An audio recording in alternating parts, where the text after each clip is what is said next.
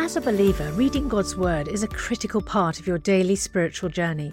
And because it's so important, we've created a unique new resource to help you immerse yourself in biblical truth and open your eyes to all God's Word has for you. It's a free PDF download called The Word 1-to-1 that takes you on a guided journey through John chapter 1. With biblical text and short commentary, each page provides insights that will strengthen your faith in an easy-to-read guided format.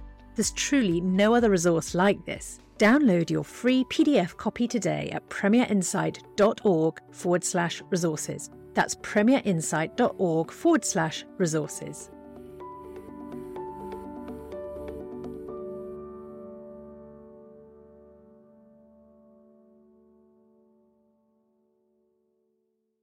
Welcome to this replay of Ask N.T. Wright Anything, where we go back into the archives to bring you the best of the thought and theology of Tom Wright, answering questions submitted by you, the listener. You can find more episodes as well as many more resources for exploring faith at premierunbelievable.com, and registering there will unlock access through the newsletter to updates, free bonus videos and ebooks. That's premierunbelievable.com. And now for today's replay of Ask N.T. Wright Anything.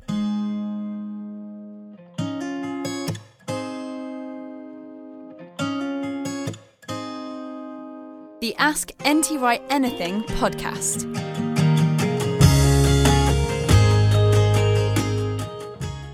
Hello, welcome along to the show, and a very happy Christmas to you. It's Justin Briley bringing you the regular sit down with N.T. Wright. And today we're going to be, well, having a bit of fun, looking at questions around Mary and Joseph and those gifts they received, plus asking Tom questions about himself. You often write in with your questions for Tom, such as, what does a senior research fellow at Wycliffe Hall do exactly? How does he manage to produce all of that stuff he produces? And what about his love of classical music and more besides? So, looking forward to asking Tom all of those questions today. The show brought to you in partnership as usual with N.T. Wright Online and SBCK and Premier. I'm the Theology and Apologetics Editor for Premier. I'm so glad when people get in touch with telling us, how the show's helped them in some way or another. One person wrote in with this review saying, I was very much struggling with my faith last year, and this podcast, as well as N.T. Wright's other material, has really helped me. They're eager to tackle difficult questions in an intelligent, authentic and caring way, and have helped me have a much more thorough understanding of Scripture, God and Jesus. You're not the only one. I personally benefit hugely from having these conversations with Tom. There's so much that falls into place when I have these conversations. We're all on a learning journey together, and we're lucky to have a wise mentor like Tom on so many of these issues.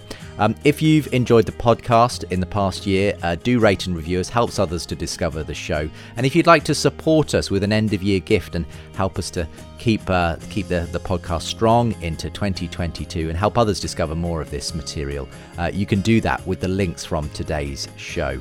And if you want more from the show, make sure to sign up as well at asktwright.com. Let's get into your questions. Well, welcome along and a very happy Christmas to you. This is our Christmas episode in which we'll have at least one Christmas question, but actually it's a bit of a chance to bring together a few questions for this episode, Tom, about you and your habits and your pleasures and enjoyments and that sort of thing. So we'll start with our Christmas question. This is a great one. A trivial one, maybe, says Sheila in Bury, New South Wales. But I always wonder what Mary and Joseph did with the gold, frankincense and myrrh. Any thoughts? Oh, goodness. Pause for all kinds of silly children's books and cartoons and goodness knows what, and pictures of Mary having just had a child saying, that's the last thing I need, gold frankincense. Couldn't you have bought some nappies as well? Yeah, exactly. I want some clean nappies, please, yeah. And this and that and the other. Yeah, I mean, who knows? And did they take it with them in the flight to Egypt, or had they safely deposited it with either Joseph's relatives or Mary's relatives? I have absolutely no idea. Of course, some people would say it was all symbolic anyway, that the whole thing, but it's such a strange story. And as an ancient historian, I'm rather inclined to say when you get strange stories like this, which nevertheless have quite a sharp focus, these guys went to the wrong king. They went to to Herod and had to be redirected, and all that stuff going on. No, I'm happy to say let's stay with the story, but I wish I knew. I wish I knew. It may only have been a small piece of gold, a small thing of frankincense, and a small vial or whatever of myrrh, symbolic and strangely dark in their meaning. So thanks for the question. I think over Christmas I shall ask my friends and family that question and see if I get any good answers. So you can come up with the best scenario of what happened. Yep. Well, turning from Christmas questions to questions about you, people often like to ask sort of about your own personal study habits and enjoyments and things like that, Tom. Toby in London wants to know, Tom, you've written hundreds of books and articles and probably delivered thousands of lectures. I'd like to know how you research, how you keep track of all you read and draw on, all that information for everything that you're producing. What methods do you use to collate information as you work on your various projects? I wish I had a better answer for this. You can probably see in the background of this picture there are piles of papers and books, and I live with imminent chaos with stuff which I vaguely know where it is, and I vaguely know that one of those notebooks over there has the scribbled notes that I'm making for a book or article or whatever that I may be writing, or a course of lectures that I have to do. I try to stay on top of them, but for me, the next project is always more fun than the one I was working on 6 weeks ago. So this is just a personality problem which I have. So I do try to keep track. If I have notebooks, I've got one here I can happily show you. This is the those are the notes for the talk I gave at a student meeting last night, and this goes back. I try to keep dates. Yes. So I like this size notebook, which it's not too bulky to carry around, and I can actually read what I scribble in it just about. But this goes back. Here's some notes for a webinar I was doing a month or two ago. Here's some notes from a lecture that I attended. And from time to time, I go back through these notebooks, and I've got lots of them scattered around, and try to say, yes, now I need to follow that up, and I need to email somebody about that, or that will contribute to this project that I'm doing. When I'm working on a biblical commentary, then that's comparatively easy because you can see, here's the text, here are my notes on these bits of text. I probably have a loose leaf file or whatever for that. I'm not very good at keeping those sorts of notes online. There are lots of software programs now, I know people tell me about them, where people can drop in notes into a piece of software and then easily retrieve them. I'm too old for that. I came into word processing, and I'm sticking with that, and I'm not trying to use electronic means for other things. Apart from anything else, I like to do kind of mind mapping, and I write a word in the middle of a sheet of paper and then have lines going out from it, and then other things connecting. I know, again, you can do that on a computer. I find it much easier on a notebook or maybe a large A3 size of paper, which I can then look at and think, wait a minute, that goes with that, and I'm repeating myself here, so let's put those together and so on. Yeah. When I was writing my biggest ever book, which was Paul and the Faithfulness of God, I had a room in Princeton where I was on sabbatical, where the bookshelves went up to about chest high, and then it was blank wall above that, and I basically wallpapered the whole room with large Post-its, sort of mega-sized Post-its. And each chapter in the book had its own one, which started off with just a few scribbles, and after a month or two, they were all covered, because as I was reading articles and books and studying the texts themselves of Paul's letters, I was thinking, now, that belongs in chapter 4, so we need to have something on there. And so I could actually see the book developing, and that enabled me to keep tabs on what was going on, which otherwise would have been very difficult with a large and complex project. And that was really quite fun. Yes. I've never had a room like that since, because as you can see in this room, the bookshelves go up to the walls everywhere where there isn't a window. And so that isn't an option. But that's how I do it. And it's a bit scatty, and I no doubt miss tricks, and I forget things and have to come back to them. But that's just how it's been. And I kind of keep running to stay ahead of myself, and occasionally go back and pick up things from behind me. Well, it works, obviously. It's not perfect, but it does the job. I'm always bowled over by the amount you manage to produce, Tom. But Look, sticking with the sort of the area of work and research and so on, John in Gloucestershire says, what exactly does a senior research fellow at Wycliffe Hall at the University of Oxford do? And he also adds here, I've recently watched Dr. Becky Smethurst's A Day in the Life of an Oxford University Astrophysicist. Could you give a description, something along those lines, please? Well, I'm afraid I don't think either of us have watched that. So, so I don't know whether you can, Tom. But yeah. I mean, Wycliffe Hall has had a track record over many years now of having somebody who is basically retired coming and being a part-time associate. I mean, the most recent one before me was Michael Green. And in fact, one of the things I had to do when I arrived was to do a Michael Green lecture in his memory, because he had died not long before. And it wasn't that he died so they got me. He was actually stepping down anyway. And the principal said, look, Tom, if you're coming up to retirement, why don't you and Maggie come and live in Oxford, and we'll give you a house where they basically pay the rent. They don't pay me a salary. So that's quite a good arrangement. I'm on a pension and so on. But that enables us to be here in Oxford near family, which is very nice. But my duties are that once a year I do a course of lectures of Bible expositions. At the moment I'm in the middle of a series of 9 or 10 expositions on Romans 8, which has been very exciting. And then the rest of the year, I will do individual sermons, individual lectures. They'll have a course on such and such, and they'll say, Tom, will you do the one on whatever it is? So that they had a course on Genesis, and would I do the one on, I forget which bit of Genesis it was I did. And likewise, if there are special occasions where they want something a little different, they'll say, could you preach for this particular occasion?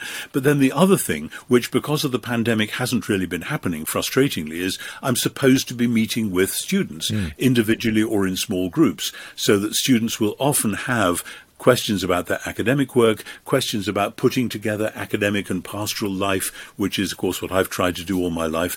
And so I'm always delighted to sit down and maybe have a cup of coffee with 1 or 2 or 3 students and say, okay, let's chew this over. Where are you in your course, and what's going on, and how can we help, and what books might it be good to recommend that you read? So that, for instance, this afternoon, I'm meeting one such who's halfway through a course and wanting to know about future directions and so on. We'll maybe spend an hour together and just think about that and pray about it. And so I am not anyone's tutor. I'm not anyone's official pastor. I'm merely an old lag around the place who has seen a bit of church life and academic life, and may sometimes be able to say, it might help if you did such and such, or whatever. And if that's useful, then that suits me. The main thing that I do actually is day by day, Monday through Friday, Wycliffe students meet together for worship. On Monday, that includes a Bible exposition. Before we rejoin the rest of today's podcast, I have a very special offer for you to help you have an even more meaningful spiritual experience this Easter. As you know, N.T. Wright is without doubt one of the greatest Christian thinkers and apologists of our time, and some of Tom Wright's answers to questions about Jesus' death, resurrection and return are some of the most poignant and thought-provoking. That's why we've created a brand new downloadable devotional resource that's perfect for the Easter season, featuring these questions and Tom's answers. This 5-day devotional journey titled Jesus' Death, Resurrection and Return is only available to friends like you as our thanks for your gift today. And remember, your support is truly critical to help keep resources and podcasts like Ask NT Wright Anything and Unbelievable going strong, because this ministry is completely funded by friends like you. So please give the very best gift you can, and make sure to download your copy of Jesus' Death, Resurrection and Return devotional at premierinsight.org/NT Wright. That's premierinsight.org/NT Wright. Thank you.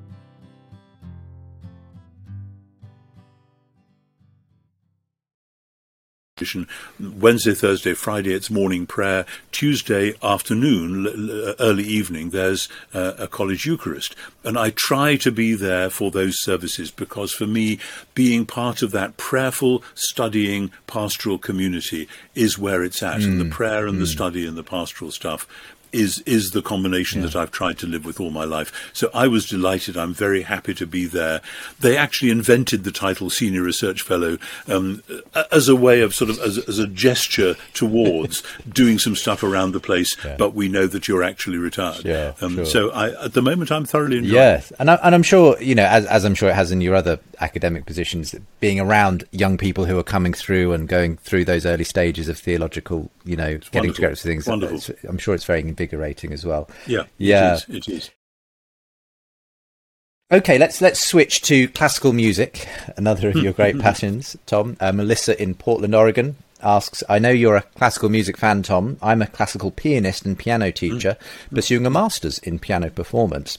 I often consider how my Christian faith intersects with my profession and how my music career contributes to God's beautiful world. Do you have any thoughts regarding how classical music is meaningful in the Christian worldview and in God's kingdom? Wow. All sorts of thoughts. Yeah. And she also asks, also on a non-theological note, I'd love to know what some of Tom's favourite classical composers or pieces are. Though maybe it is a theological note as well. So do you want to start with your favourites, and then we'll get into the sort of the theology? Yeah, I once had to do, I once was the guest on the Radio 3 programme called Private Passions, which is like a slightly upmarket version of Desert Island Discs. And I think I had some Bach, I think I had some Sibelius, I had some jazz actually as well. I can't just remember what else I had, but I'm fairly eclectic in my tastes. I love early choral music, and the fact that Maggie and I now live right opposite the gate of New College in Oxford, and two of our sons, our two sons, both sang in the choir there at various stages, and we love that choral music. So if you take me back to Purcell in the 17th century, or then particularly to Tallis and Byrd and Tomkins in the 16th century, to think of choral evensong with that sort of music, that is just wonderful. And that music was written in order to talk about heaven on earth, and it really does. But coming forward, I've always loved the Bach Passions. I think the Bach Matthew Passion was the first thing I sang in as a seven-year-old chorister. And actually being in a church choir really nurtured that love of classical music for me. And, of course, Handel's Messiah was a staple, and I then broadened out into other bits of Handel as well. But the Messiah remains as a sort of back marker for so much else.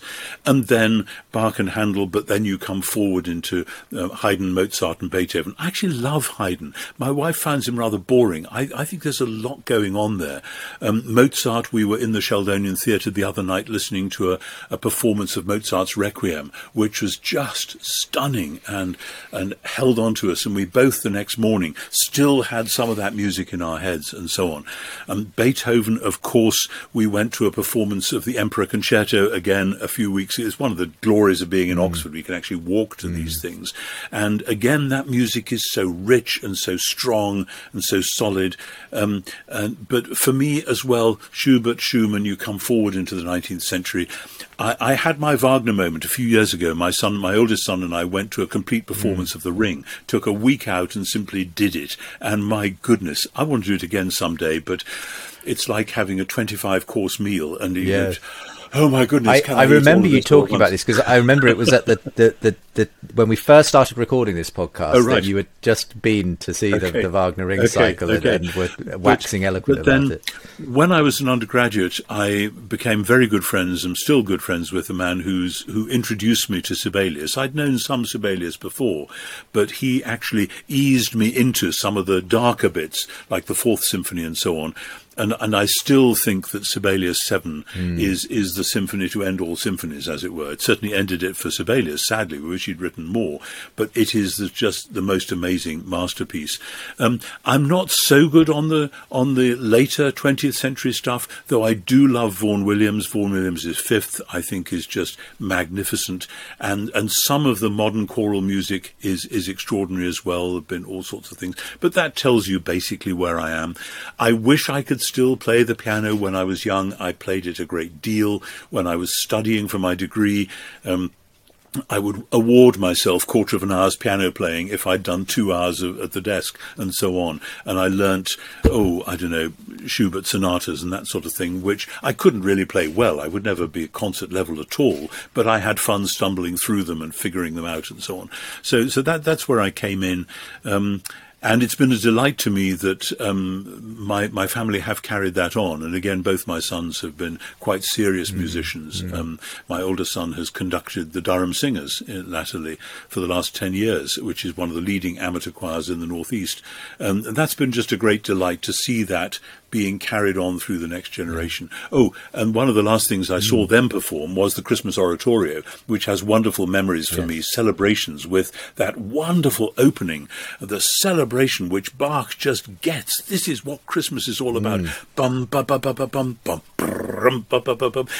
And you can march around to it and feel the joy of Christmas welling up in a way which, frankly, dare I say, a lot of the modern worship songs don't quite do. Yes. Well, no, I think that would be fair. Well, I tell you what, I'll stitch onto the end of this week's podcast just a little phrase or two, at least, from the Christmas Oratorio. Yes, wonderful. So that'll be the way we end it. But before we get there, Melissa did want to know any thoughts then on how classical music is meaningful in the Christian worldview and in God's kingdom. The answer is read Jeremy Begbie, Begbie. If you don't know Jeremy Begbie's work, please do. Jeremy has written at several levels some quite academic treatments about the nature of music, some collected essay collections on music and faith and so on, to one of which I contributed after I'd collaborated with a composer on one particular project, and Jeremy was involved in that as well. Jeremy is the person at the moment who is really carrying the torch for this whole thing of where music and faith meet, and it's been really exciting to see his work energizing a new generation of musicians to realize that this isn't just light entertainment around the side of the faith, but actually leads you right into the very heart of it in a way that nothing else can. Absolutely. And as we all frequently experience, whether we call ourselves Christian or not, music does have this transcendent quality, doesn't it? It speaks to a part of us that other things don't. Music is its own language, and like the sacraments in church, it doesn't translate into words. You can set words to music, of course, that's a different art, but music itself is its own language, and we should learn to hear what that language is saying. So yes, we bless you, Melissa. We all the best to you as you can, pursue your masters in piano performance, and know that God can speak through what you're doing. Absolutely. Yeah, absolutely. So good to spend the time with you today, Tom. Very happy Christmas to you and all the family. Thank you, and to you and yours as well. Thank you very much, and indeed to everyone listening to this podcast as well. It's been great to have you with us in this past year, and we look forward to bringing you more in the year to come. But for now, thank you very much, and see you in the new year, Tom.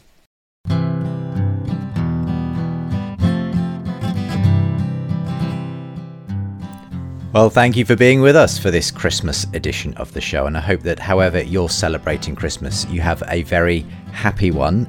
Next time on the show, we're going to be looking at your questions on responsibility as we get towards the new year. How should we honour God through wealth and poverty? Is it okay to have time for ourselves? And should we feel guilty about spending money on things like nice holidays for ourselves? Those are some of our questions coming in the final show of the year. If you are able to support us with a year-end giving gift, that helps us to make sure that this show reaches many more people all over the world. You can do that from the links, both from the USA or from the UK and rest of the world. Easy ways to give and support the show as we get towards the end of the year and to keep us strong into 2022 as well. Thanks for being with us this year on the Ask NT Wright Anything podcast. If you want more from the show, you can go to asktwright.com. And why don't we finish with some of the music we mentioned? This is Bach's Christmas Oratorio, just a snatch of it, performed by the choir of Trinity College, Cambridge.